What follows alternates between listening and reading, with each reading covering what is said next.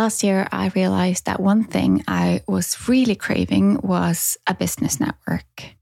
I found a group in Oslo, and last fall I went there and I heard a lecture with Tanya Geisler. She spoke beautifully about the imposter complex, and I just knew I had to have her on the podcast. You're listening to Sustainable Photography, a podcast all about business tips, inspiration, and confidence building.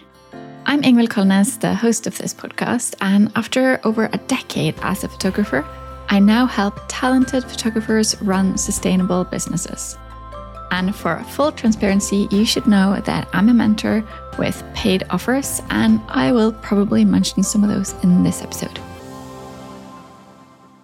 Hi, Tanya. I'm so excited to talk with you today. Can you start by just letting us know who you are? Sure. Thank you so much for inviting me. It's delightful to be here with you. I'm Tanya Geisler. I am a leadership coach. I live in Canada, in Toronto specifically, on the land of the Haudenosaunee people. And I have a particular fascination and expertise in the imposter complex. And I didn't necessarily go looking for it. Let me just say that. It's not like I sought it out. It's an experience that has followed me most of my professional career in all spaces that matter. So, when something keeps presenting itself to you, you have to get curious and figure out what is going on, which is what I've committed myself to the last decade and a half, coming up on 2 decades. Yeah. Woo. Okay. Mm-hmm. Exciting. Yeah, because that's what we're going to talk about today. I heard you do a talk in Oslo was it in November? It was the end of October, and it was what a joy. Yeah. And it was on the imposter complex. Can you explain a bit more about what that is? Sure. So, you've just opened a big door for me here, right? Because there is a lot to say about this, but I always like to attribute the teachers, which I think is really important. So the imposter phenomenon is the term that was coined by clinical psychologists Pauline Clance and Suzanne Imes back in 1978. And so it was this experience that they recognized in these women in academia at Oberlin College. And they noticed these women, as successful as they looked, these women seemed incapable of internalizing their success. So any success that they had, they would say, oh, I got lucky, or it just happened at one time, or, it was just a fluke, or so external factors they would assign to the reason for their success. But any failures, they were more than able to internalize. They were more than able to accept and take ownership of, but not their successes. So that's really the hallmark, I would say, of what the imposter complex experience is. And there's clearly much more to say about it than that, but that's really that's the piece. So if somebody's listening and they say, yeah, actually I have a really hard time accepting my successes, but I'm more than able to accept my failures, then you might be experiencing the imposter complex. And I have, again, so much good news to share about that too. So, but that's the overarching piece. Yeah, that's great. I know that a lot of photographers and creatives are struggling with thinking that they're not good enough, things could always be better, I got lucky, all of that. Mm-hmm. And another thing that I know is so common is perfectionism, like not being able to let go until you've worked on a photo for hours and hours, just getting really caught up in little details that no one except for you would even notice, and it's just not good enough until you've done everything you could possibly do. That is, as far as I can remember, also part of the imposter complex. Am I right? Yes, ma'am. So 2 things here. One is I want to answer your question. And I also I know that some people are scratching their head right now, wondering why we're naming this experience as imposter complex and not syndrome, because usually we understand this as imposter syndrome.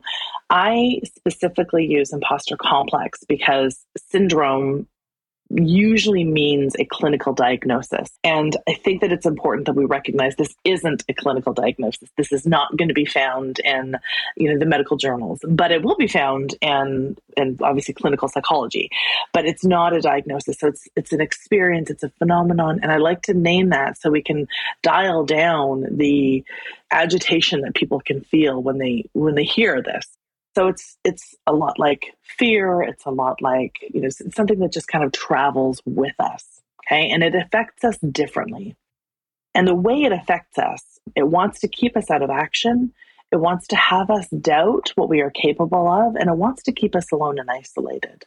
And because of that, we hide out in really specific behaviors, perfectionism being one of them. And there are also 12 really specific lies that it has us believe, but we can leave that to the side for the moment. Back to your question. The reality is, and you named it really beautifully, we feel like we haven't done enough. Of all of the 12 lies that it has us believe, there is one piece of truth, and that is that there's always room for improvement, right? There's always room to dig a little bit deeper.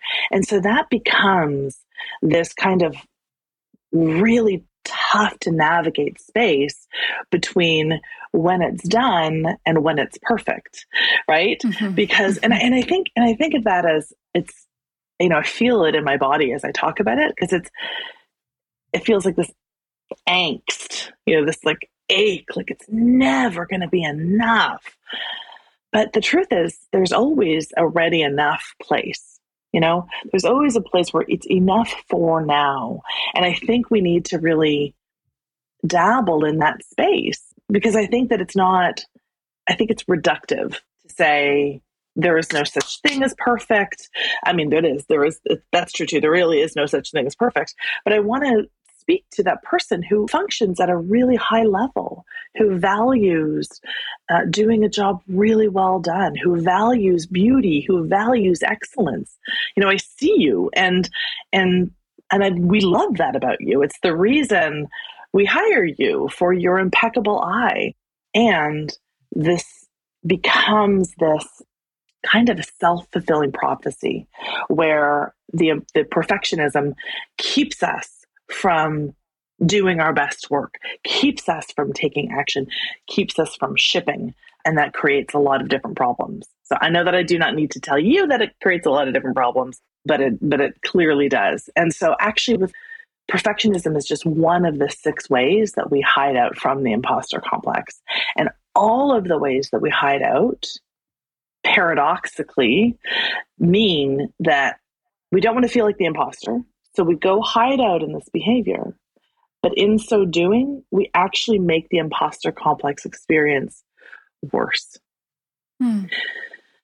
So that's the pattern interrupt that I'm really interested in people exploring. So, let's just play with perfectionism for a moment and say, I don't want anybody to find out that I'm not supposed to be here. I certainly don't want my client to find out that they shouldn't have hired me. So I'm going to make really good and sure that my work is absolutely pristine, that it is without a blemish, that it is so exquisitely perfect that nobody will ever doubt for one moment that I have a right to be here. And so then we work it and work it and work it and overwork it and overwork it. And we work so hard to make sure that it is perfect above critique. And then we look around and we go, well, nobody else has to work this hard. Oh my gosh, I actually feel emotional when I say that. Oh, I actually feel emotional. Nobody else has to work this hard. Clearly, I am the imposter, right? So it actually, we think that it's going to protect us, but it actually makes our experience worse. Whew. And each one of these, the other behavioral traits, diminishment, people-pleasing, comparison, procrastination, leaky boundaries, those are other ways that we will hide out. And it's the same thing. We'll go to these behaviors because we don't want to feel like the imposter. But the more we hang out there, the more we operate from there, the more like the imposter we feel. So that's typically how it shows up for those who experience perfectionism. So the two things I would love to have people know is the reason you want things to be perfect has everything to do with your beautiful value of excellence, right? That's a good thing. You like things done well. And I mean, I would say that for most people that experience imposter complex, they have beautiful values of integrity. They want to do things right. They have beautiful values of proficiency. They want to get better at it. And they want to do things in a really excellent way. So that's the only reason you're experiencing this, because you have those gorgeous values. So my first thing is, let's not make ourselves wrong for having this experience. But now let's navigate it and say, okay, I get it. I like things to be done really beautifully and excellently. And this is keeping me out of action. What am I going to do about that? Make sense? Yeah, absolutely. Can you explain a little bit about the other 5 ways as well? Sure. Because maybe some people are feeling that, okay, so perfectionism, that's definitely what I am struggling with. But someone else might feel like, oh no, I've got a handle on that, but I still feel like an imposter. And maybe they're struggling with something else. And I'm sure that you can also struggle with a couple of things at the same time. They're not exclusive, are they? They most certainly are not. In fact, I say that they ping pong off of each other. So I usually talk about this sort of in a circular manner, because they're all of equal weightiness. And often we can get a handle on our perfectionism, but then in will pop one of the other behaviors.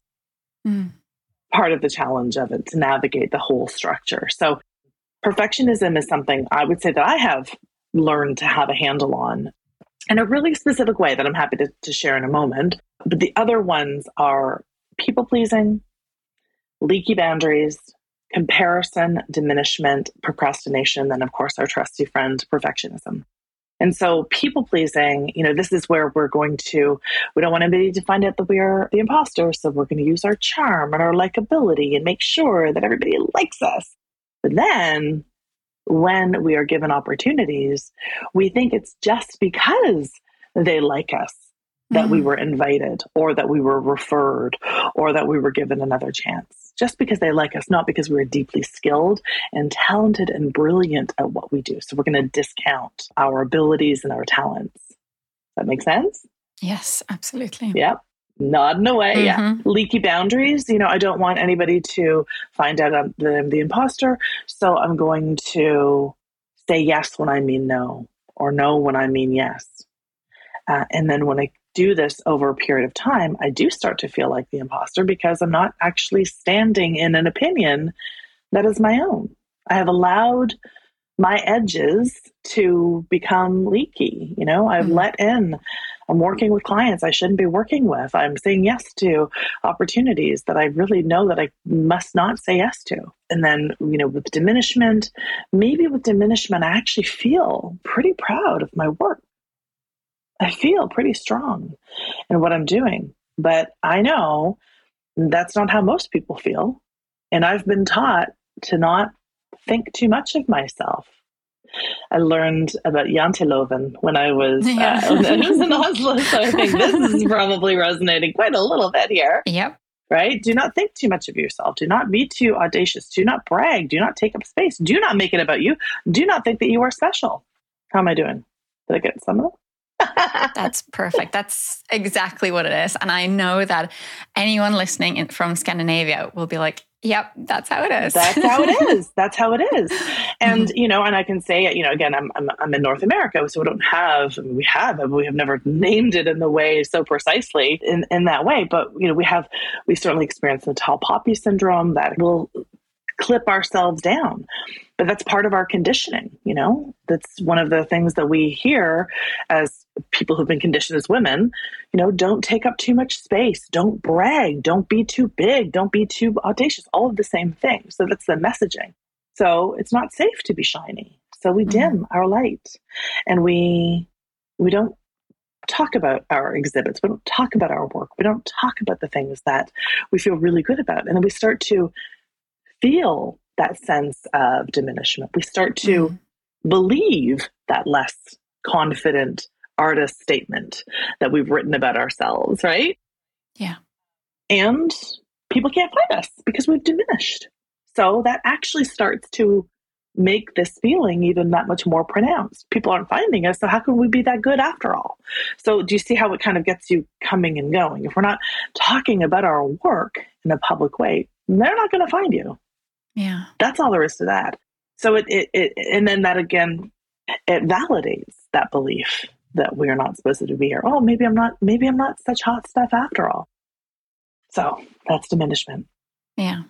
Comparison, of course, we are constantly trying to see how we're stacking up, particularly if we feel like we are not supposed to be here. So we'll look to other people and see how brilliant they are. And of course, we're never going to stack up to that because we are comparing what they're showing on their beautifully curated Instagram feed with what our perception of our reality is. Those two do not stack up very well. I don't know if I don't mean to burst anybody's bubble, but that's just the truth. We don't do a very good job of accurately evaluating ourselves, particularly when we compare to others. So we'll always come up short. And then procrastination, I don't want anybody to find out that I'm the imposter. So I might avoid doing the thing, right? I might avoid doing the writing. I might avoid doing the pitch. And then, of course, I create all sorts of stories about what's going to happen and I'm going to fail and it's going to be terrible. And so when we finally get around to doing the thing, we don't do the job that we know that we are actually capable of, and we get less optimal results, which proves to us that we shouldn't have been given the opportunity in the first place. Mm. The other possibility, of course, is that we allow all of that fear and worry and anxiety and sleeplessness to kind of catch up with us. But at the very last minute, we do the thing and we actually knock it out of the park. I'm not sure if that's a great reference. Does that translate? Baseball term, I think. I'm sure that we're so exposed to American culture that we understand. Do you understand the significance of it? Yeah. Okay. Well, so we do a really good job, but then we think, hey, wait a minute. Maybe they didn't have very high standards. They didn't know any better. They didn't know any better. So one way or the other, trust me, we are going to allow that confirmation bias to kick in. I believe that I'm an imposter. I'm going to look for the evidence that I'm an imposter. So each and every one of these behaviors, we go to them to avoid feeling like the imposter, but then we actually feel more like the imposter. And then to your point, maybe I get a handle on the procrastination because maybe I read Mel Robbins' latest book on, then I've got some confidence hacks. So great. I'm not procrastinating anymore. But maybe my people-pleasing has just popped up.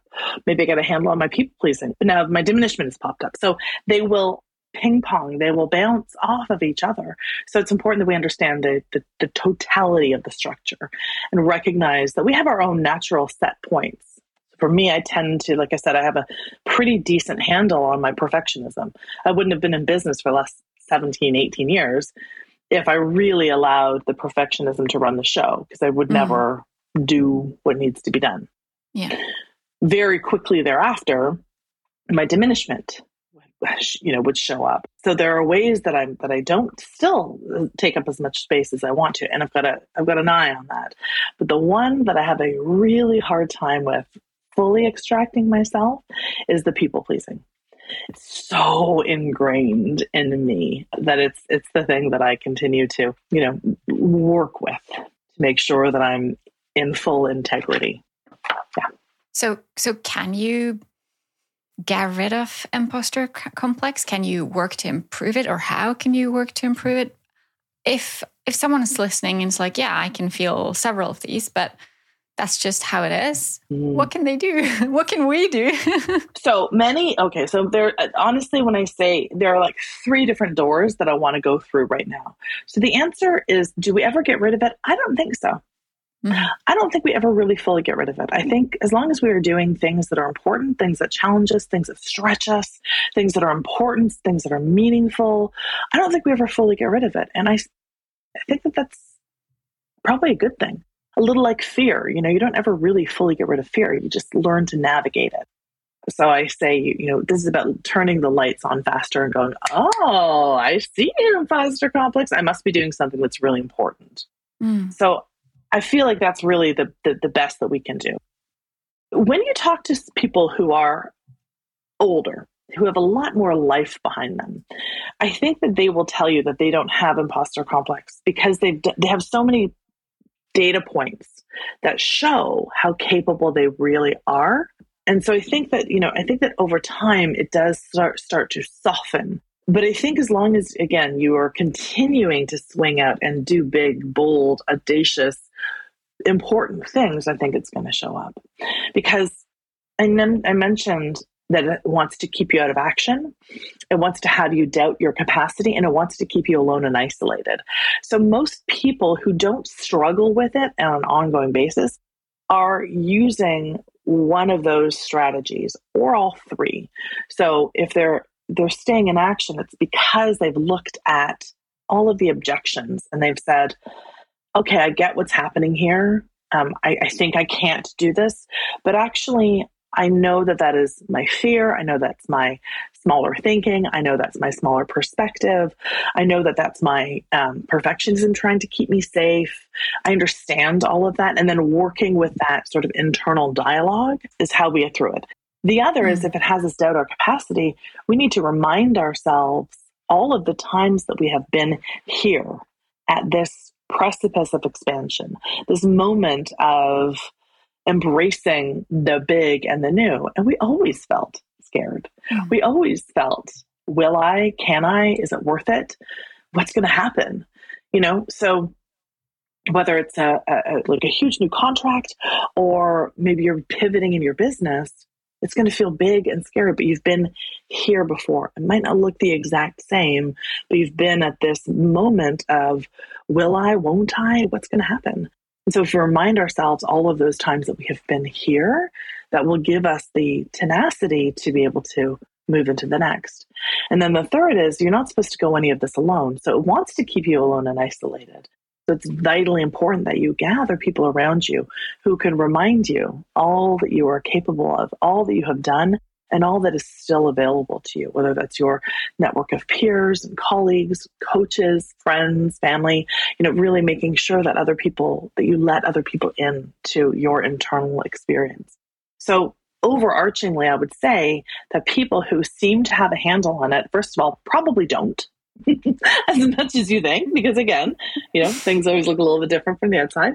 But also they probably apply that. They will say, yes, I lean into my coach, or I look at my proof of all that I have already done that gives me confidence to do the next, or I look at my patterns that as they show up. So they have strategies to work with them. So that's what I'm here to offer. What are those strategies?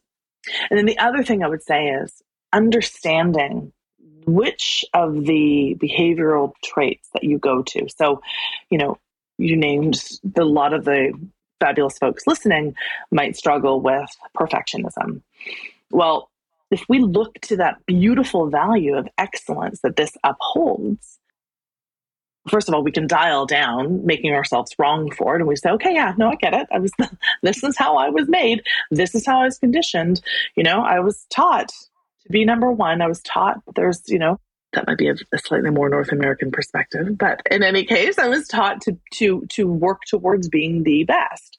So first of all, don't make yourself wrong for that. And then recognize that you have this beautiful value of excellence.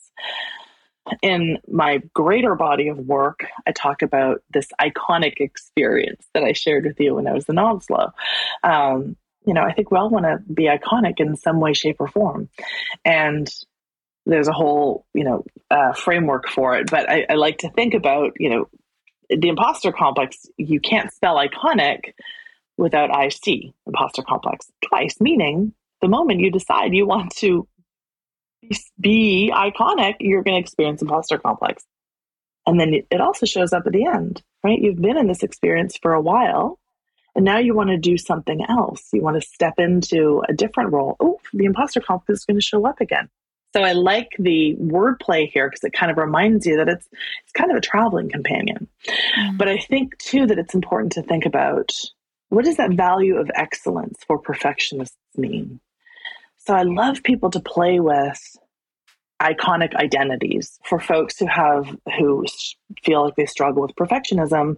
This value of excellence invites the perspective that you are a CEO, that you are a CEO. So think Beyonce, think of really powerful people who make big decisions, but prioritize excellence and prioritize excellence. So if we think like a CEO, and that's why I say I wouldn't have been in business for 18 years if I allowed perfectionism to continue to inform my every decision, I would never ship an offer. I would never be finished with a coaching call. I would never leave the stage because there's always more to be said. There's always more to be done. There's always more polish to assign. But I've got other stages to get to. I've got other clients to coach. I've got other chapters to write.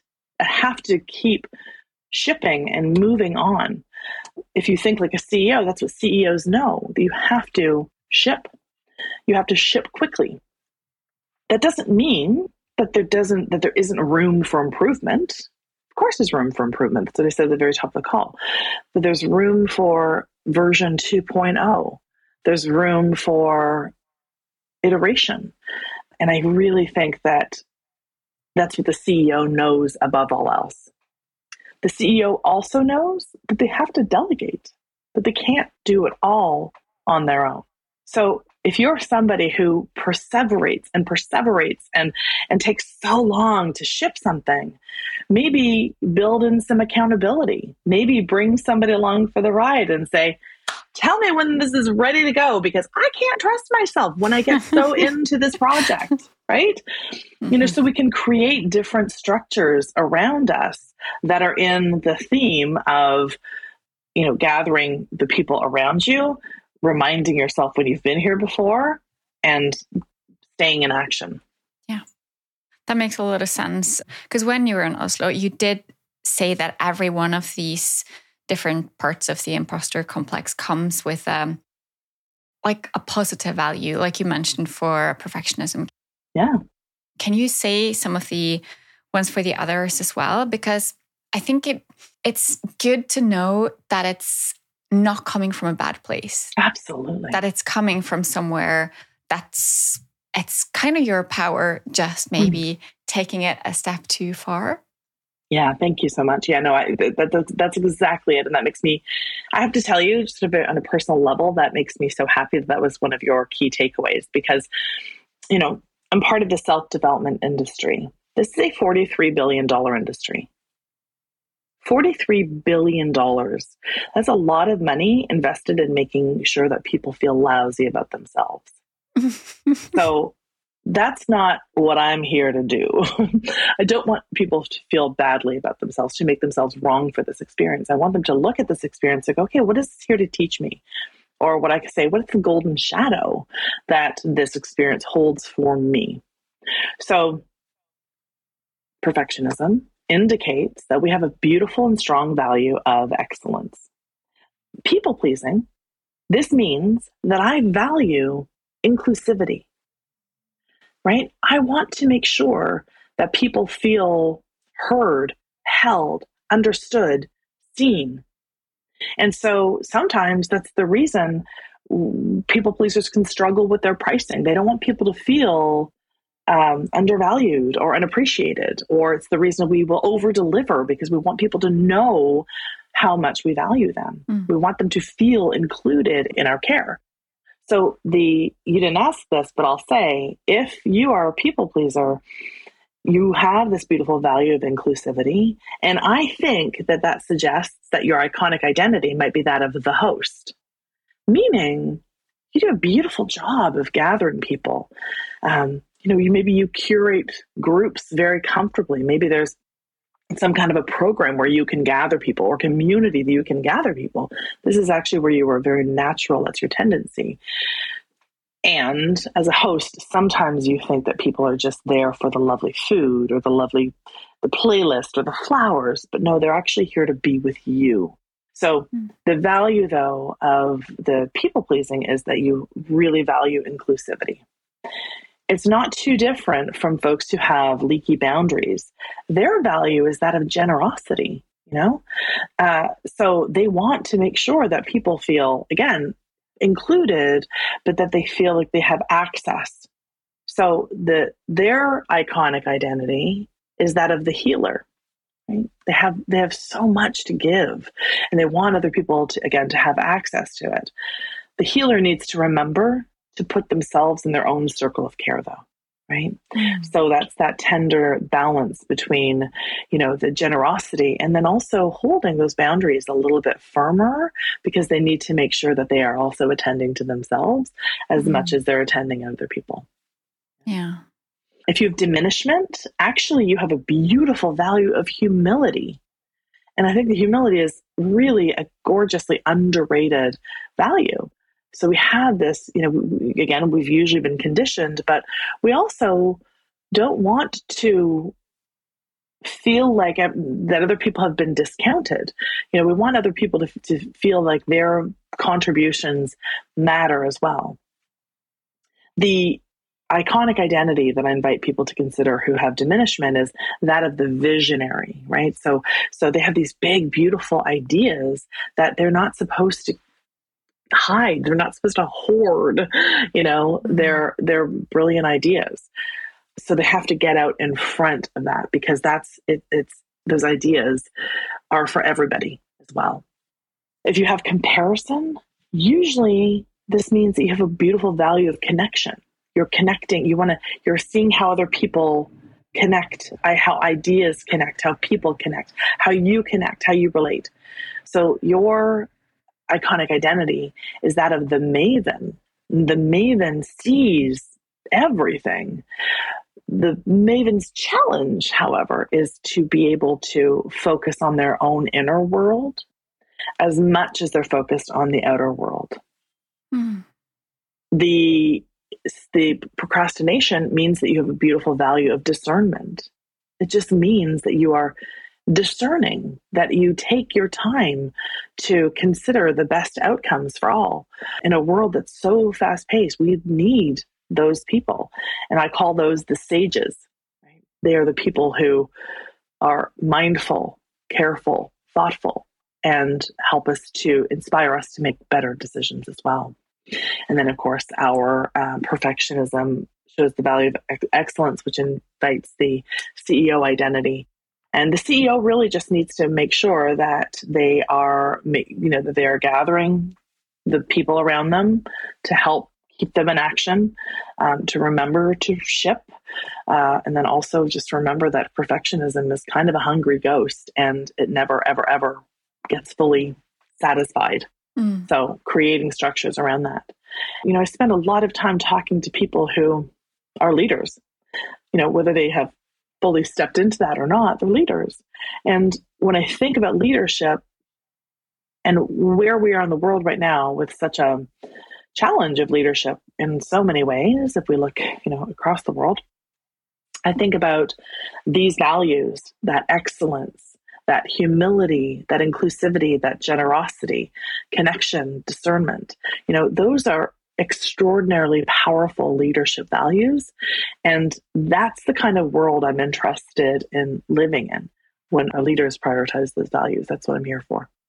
Do you have an overview of this on your website that the listeners can go check out? Yeah, well, what I have is there's a free quiz on my site, tanyageisler.com/quiz, where people can go and find out which of the iconic identities is most like them. Oh, even better. At least at the moment that they filled it out. Because again, to your point, they will bounce back and forth. So today, you might be, maybe you got an email that has you feeling a little diminishy. So that's probably what will show up in that quiz. But tomorrow, maybe it's something different. You'll find that. And then I guess if you were to sign up for the emails, there will be a couple of emails that would come that would show you what they all are. And then, of course, feel free to subscribe anytime. Perfect. Sometimes things aren't going as well as you want them to. You might be feeling stuck. You might feel like you're not making enough money. You might feel like you're paying too much taxes and that you don't have enough money to invest in your business. You might feel like your prices are way too low and no one's going to pay if you increase them. This is something that most of us feel and think at some point while we have a business. And the most important thing that you can do to help yourself is to work on your mindset. That's why I've created a free mindset resource for you. And you can go to ingvildkolnes.com/mindset to download it for free. So I'm sure you've worked with a lot of people with this stuff over the years. Do you have any success stories that you can share with us? I mean, in so many different ways, I think every client is a success story. And that's not a handy little answer. It really is the moment we recognize what's actually going on, and they start seeing this, this leadership edge that recognizing that value underscores for them. It's incredibly powerful. So, I think I will tell you, this just came up to me just came up to me.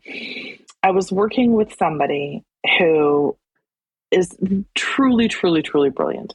And when I start working with somebody, I'll have them go through this exercise of bolstering their authority thesis, meaning they go through all of the things that they have ever done in their life. Now, that sounds tedious and kind of boring and maybe a little challenging. It brings up a lot of different things for people at different times. And she's very, very smart. She's done a lot of internal work. So of course, when she saw this, she was like, wow, I guess, sure, if this is what you want me to do, I guess I'll go ahead and do it. And she was a little bit resistant. And she did it because she knows if you're investing in a coach, you better do what the coach says because they have their reasons. To a degree. Let me just say that very carefully, to a degree. Do not listen to any coach who asks you to do just anything. But in any case, she had done her due diligence. She knew that I was who I said I was. So she did this process and she said, every time I do this, I feel a little bit overwhelmed. And then she said, but there's something in the way that you prompted me. And I knew why you were asking me these questions because you wanted to remind me, like I said before, all the times I had been here at this precipice of my expansion. And she said, for all the number of times that I've done this, do you know that I forgot to write that I have a PhD? She said, I forgot that I did a PhD. She said, I did an exercise like this fairly recently. And she said, just even in recognizing the effort that I went into doing this thing that I had already almost forgotten that I had done, the rigor, the challenge, the investment of time and energy and effort, and I've completely discounted that. She said, when I remembered that, everything else became that much more available. So yeah, I have lots of stories about, working with people and what is it everybody wants to hear, that they 10x their income and, they got the promotion and then they got the gig, and I've got tons and tons of those stories you can find on my website. But I think about that moment so much because so much of what I'm talking about is simple, but it's not easy. And the moment you give yourself over to really getting serious about your success, serious about what your capacity will bear, and really honest with yourself, there are untold gems that are available for you to mine. Because this block, and there was no emotional reason. It wasn't like there was any trauma that was connected to it that had it hidden. She just was going through the motions of, sure, I did this and I did that and I won this and I survived this but she wasn't giving it her full attention. So when we really dig in a little bit deeper, there's always some golden light and some golden shadow for us to explore. So when you're struggling with imposter complex, you're usually missing something because you're holding yourself back, you're procrastinating on things or whatever it might be. Is it mindset that we need to work on? Is it our thoughts, or is there something concrete that we can do to start making some progress? Well, I would argue that mindset is concrete, but that's just me. Okay. But I would also say, no, I was being a little bit cheeky, but no, that is, I would still say that is the truth of it. Mm-hmm. The thing that's usually holding you back. So if we think about the imposter complex at the very front end, it's very concerned about how we belong, where we are stacking up against other people in our tribe, literally our tribe, right? we're a tribal people. So that's the big point. It's trying to see where we are, how we belong. So one of the first things I have people do is consider that it's actually not a fear of failure that they have. It's actually a fear of success. Mm-hmm. Because that means, so in either way, whether we are way out in front or way behind, we're not part of the pack. We're not part of the tribe.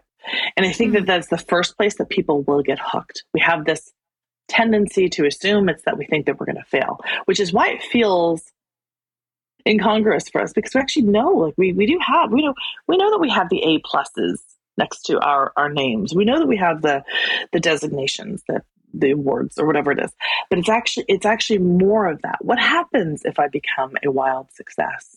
What happens to my community? How will people relate to me? So I think that's actually the first thing that I would have people look at, because we're so conditioned to fear failure, particularly those of us who are perfectionists, that I actually think it's worth considering that you might actually be fearful of success. Yeah. Because everything's going to change, or that's at least our belief, right? Mm-hmm. And then you asked, are there concrete steps that we can take that are, or is it just mindset? And then I said, I think mindset also. Yeah, because I think that when you think like, oh, you need to work on your mindset and the way you think, to me and to a lot of other people, it feels like something that's, okay, it's something that I have to sit and think about. So if you have concrete steps that we can take and work on, please feel free to share them with us. And you know, there's so much in that statement, by the way, so I really appreciate you bringing it here. There's so much more that I could say clearly. I think it's also important to know that we all experience it differently. You know, that we are, depending on our race, our gender, our class, there are so many factors that will contribute to how much we are experiencing this. Period. So we're all going to approach it a little bit differently. So our job is to figure out what our own personal edge is, right? So there is never going to be a one size fits all. I've tried to bring it down to those three major categories of, if it wants to keep you out of action, you got to figure out what's going on here. Is this an internal objection that you have? Is this a realistic objection? There's actually a blockage. Is there somebody that's actually an actual critic who's preventing you from doing the thing? We have to understand the nature of that. You know, if it wants us to, if it continues to tell us all the things we can't do, again, we have to bolster our authority thesis, remind ourselves all that we have done. And so that's a very concrete step, is to look at all the things that we have done and survived and healed and created and delivered and sold. All of those things, they stack up to create this proof, this evidence list of things that we've done. And then, of course, if it wants to keep us alone and isolated, make sure that we're gathering the people. So those are three really specific places to go. But I do think it starts with the identity, how we see ourselves. So I'm working on my book. And let me be honest, I've been working on this book for coming up on 10 years. Part of the reason it's taking me so long, yes, is to do with some of the perfectionism, but also my analysis keeps deepening, right? So the book keeps shifting and changing. I say things now I never would have said 10 years ago. So this book is in itself iterative. But if I'm going to get this book written in the way that I want to, I need to see myself as a published author. Yeah. So that starts with the identity. You know, I will not be able to get this book done unless I see myself as that published author. It's not going to happen. I can't be a coach with a little side job of writing a book on the side. That's never going to happen. So I need to adjust and get myself into that space. So many of the folks that are listening right now are deeply talented photographers, no doubt about that. And they see themselves as photographers, but what they don't see themselves is a CEO. You want to have a robust business? I promise you, you're going to need to see yourself as a CEO or a successful business owner. Nothing's going to happen unless that starts. That's so true. So that identity piece is the beginning of the iconic framework, right? We can call that mindset, you can call it whatever, but we need to see ourselves the way we want to be seen first and foremost. And that's big work. Yeah.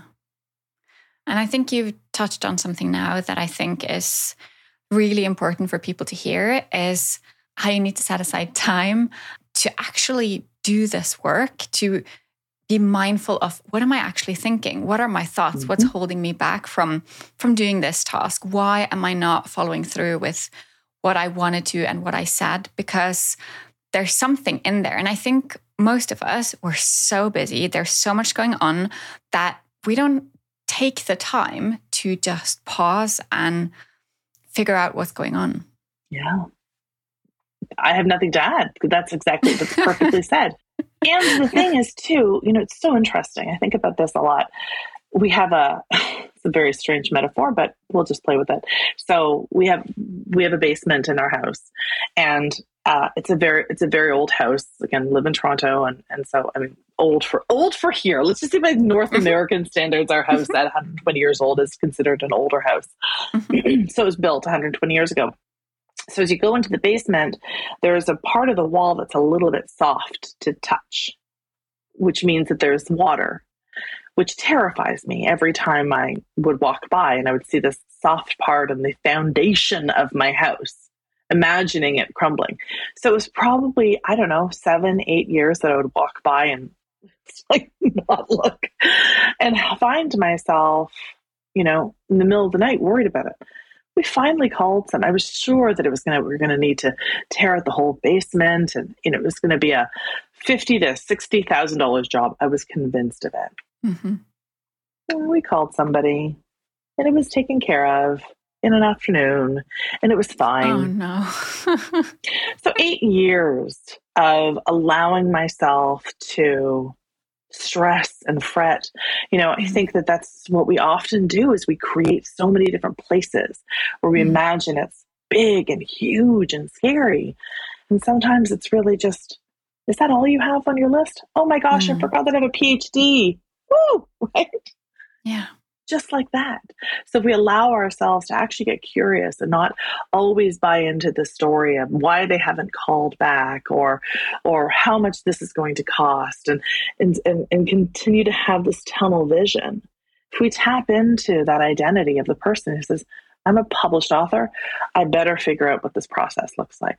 I better get the best people to edit this. I better take action from that place. Oh, I couldn't agree more. That's really, really brilliant. And I actually also want to ask you something that I usually start with, but then a couple of times now I have left it to the end.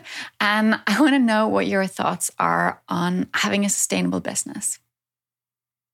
So I think where I go with that immediately is I don't have a pat answer for it, just so you know. It's just something how I see it. I see something sustainable as sort of long-term and short-term, where both are being cultivated, but they have different conditions, right? So I think about, who doesn't probably think about a garden of sorts. So I have my beautiful perennials that I know that are going to come back given the correct conditions for them. And then the annuals that I will plant that are much more inspired. I want to say that a little bit differently, because I don't mean that the perennials aren't inspired. I love them. Oh gosh, I can't wait for the peonies to come up. We're in deep winter, of course. So I'm just so excited about that.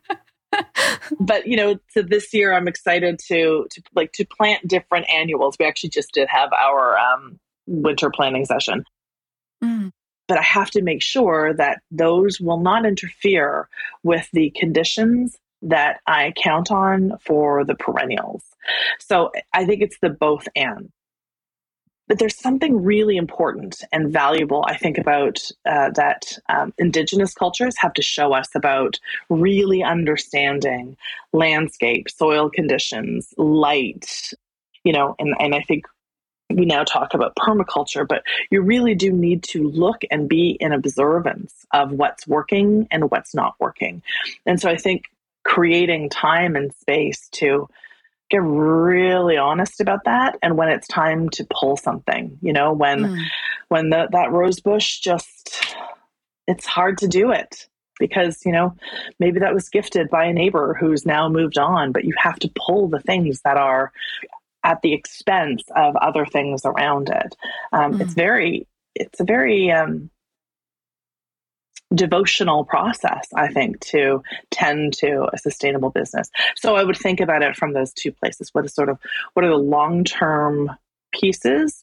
And then what are the more short-term? What are those fun offers that you're just inspired to do that it's like, well, we're going to give something a go here, but really investing more devotionally to the perennial garden. That's what I think. That's a great answer. It's really important to think of making sure that those short-term things doesn't ruin it for the longer term, which I think we often forget. Yeah. It's so often about the short-term wins and then we forget about the long-term. Mm-hmm. That's what I see anyway. So I think that's an important reminder. And then reminding ourselves, just remembering, because everything feels so acute.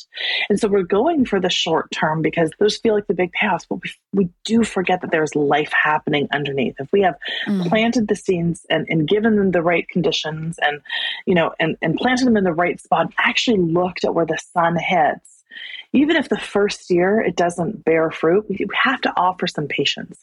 And I'm not sure if you have the same kind of mindset about this. We often talk about it taking 5 years to start to see a good return in a business. Does that make sense? Is that about the same for you? Yeah. Okay.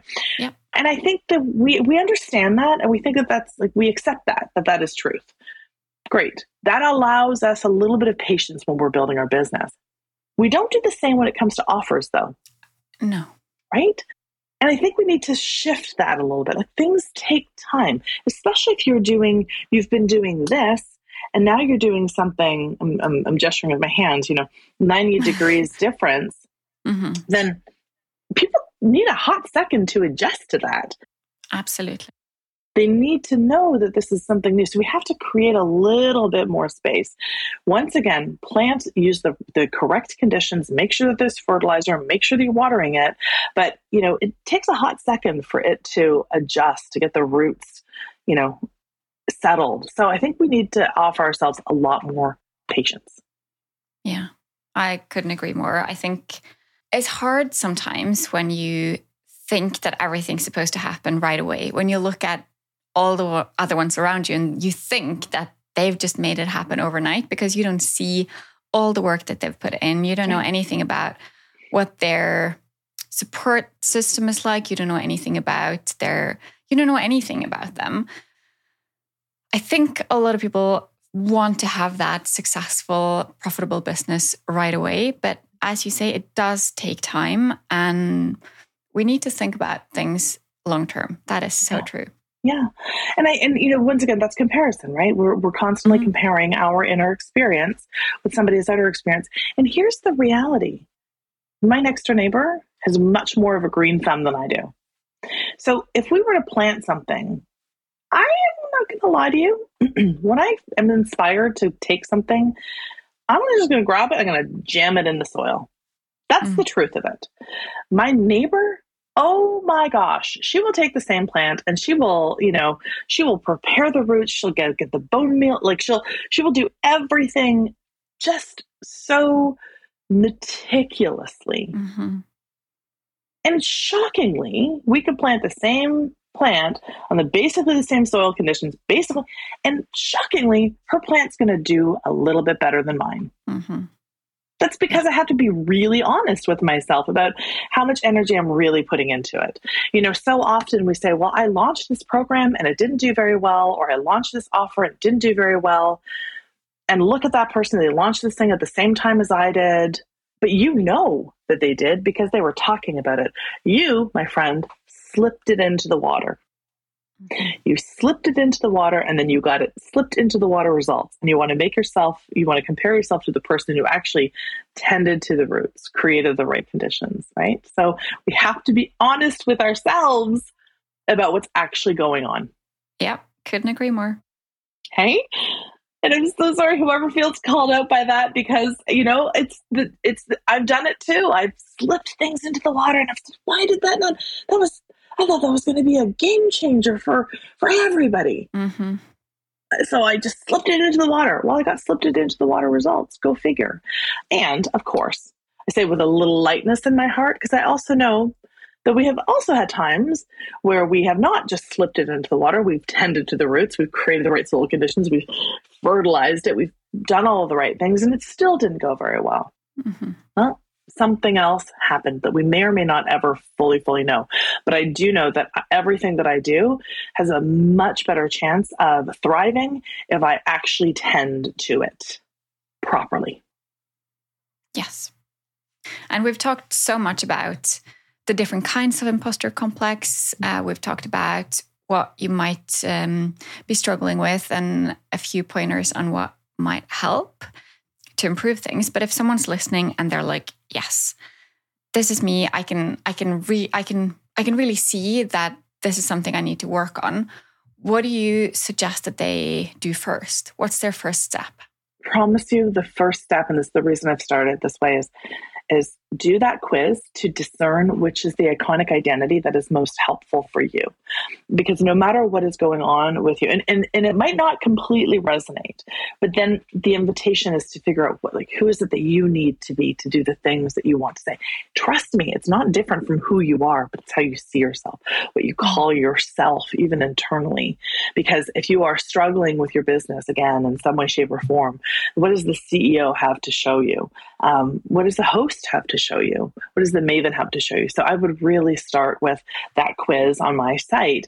And if you yourself, you're already hearing, no, I know exactly what it is. I want to be the most referred photographer in my region. Great. Start to see yourself in that way. How does that person move?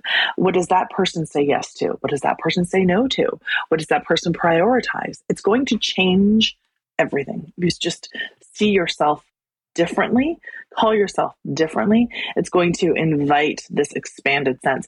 And the imposter complex is going to show up. That's just how this works. So going back to reminding yourself all the times you've been here, right? Looking at the critics who want to keep you out of action, looking at all that you have done, what it wants to, how do you doubt your capacity, and what it wants to keep you alone and isolated, who are the people around you in your network that can support you. That's great. And also maybe just a reminder to not be so scared of the imposter complex. Just acknowledge that it's going to be there, and just make sure that you have the support system that you need to deal with it, so that you don't feel like you have to do everything on your own. Yeah, and even the support system can feel scary, right? If you're already feeling a little isolated, you don't need all the people. You just need a couple people who are helping to hold your vision with you. And yeah, it's only here because what you do matters. I'll just say very briefly, I don't have any imposter complex when it comes to my yoga practice, or I'm learning to run. I don't feel like an imposter. It doesn't really matter. It's great. I'm learning to run. It's fun. But I have no need to be an expert in it. I have no need to be excellent at it. My parenting, my coaching, my teaching, my writing, those are the places it's going to show up, because those are really meaningful to me. So when the imposter complex shows up, it's here to show you that you have beautiful values of integrity and proficiency and excellence, and that you're doing something that really, really matters. That's a good thing. Yeah, it is a good thing. What a perfect way to end. I would love for you to mention your website again with the quiz, and also if there are other places you want people to come find you once they've listened to this. Yeah, wonderful. Well, I'd love to have them check out my site, tanyageisler.com. And then if they can, that quiz is right there. It's So one of the first things you'll see, tanyageisler.com/quiz, and that's going to help you discern which of the iconic identities is most likely yours, so you can play with that. I'd say I'm pretty active on Instagram, and I also have a Facebook group called Iconic. And then I'm also on LinkedIn, but that's been a little bit, I'm sort of a little hit and miss there. But probably my most fun work is on Instagram. I do reels there. I do sort of some tips that are a little helpful and, well, quite a lot helpful actually in overcoming imposter complex. Did you see me catch my diminishment there? I did. Thank you. It's an ongoing process. Yeah. But that's great. I want to do the quiz. I'm sure I've done it before, but I want to do it again to see how I'm doing now. And just thank you so much for sharing all this with us. I feel like I have a lot to think about. Even though I've heard a lot of it before, I still feel like, this is something that we need to work on constantly. Thank you. And I have to say that is one of the finest compliments I can receive when somebody hears me for the second, third, fourth time, when they get something new out of it, because this is so layered. It is. Mm-hmm. So layered, and there's so much to it. So thank you for that acknowledgement as well. I really appreciate it. Thank you for the invitation. It's delightful to be with you. Oh, thank you so much. And hopefully talk to you soon. You bet. Thank you. Bye. Thank you. Bye. You just listened to an episode of Sustainable Photography. Please share this episode with a photographer you care about.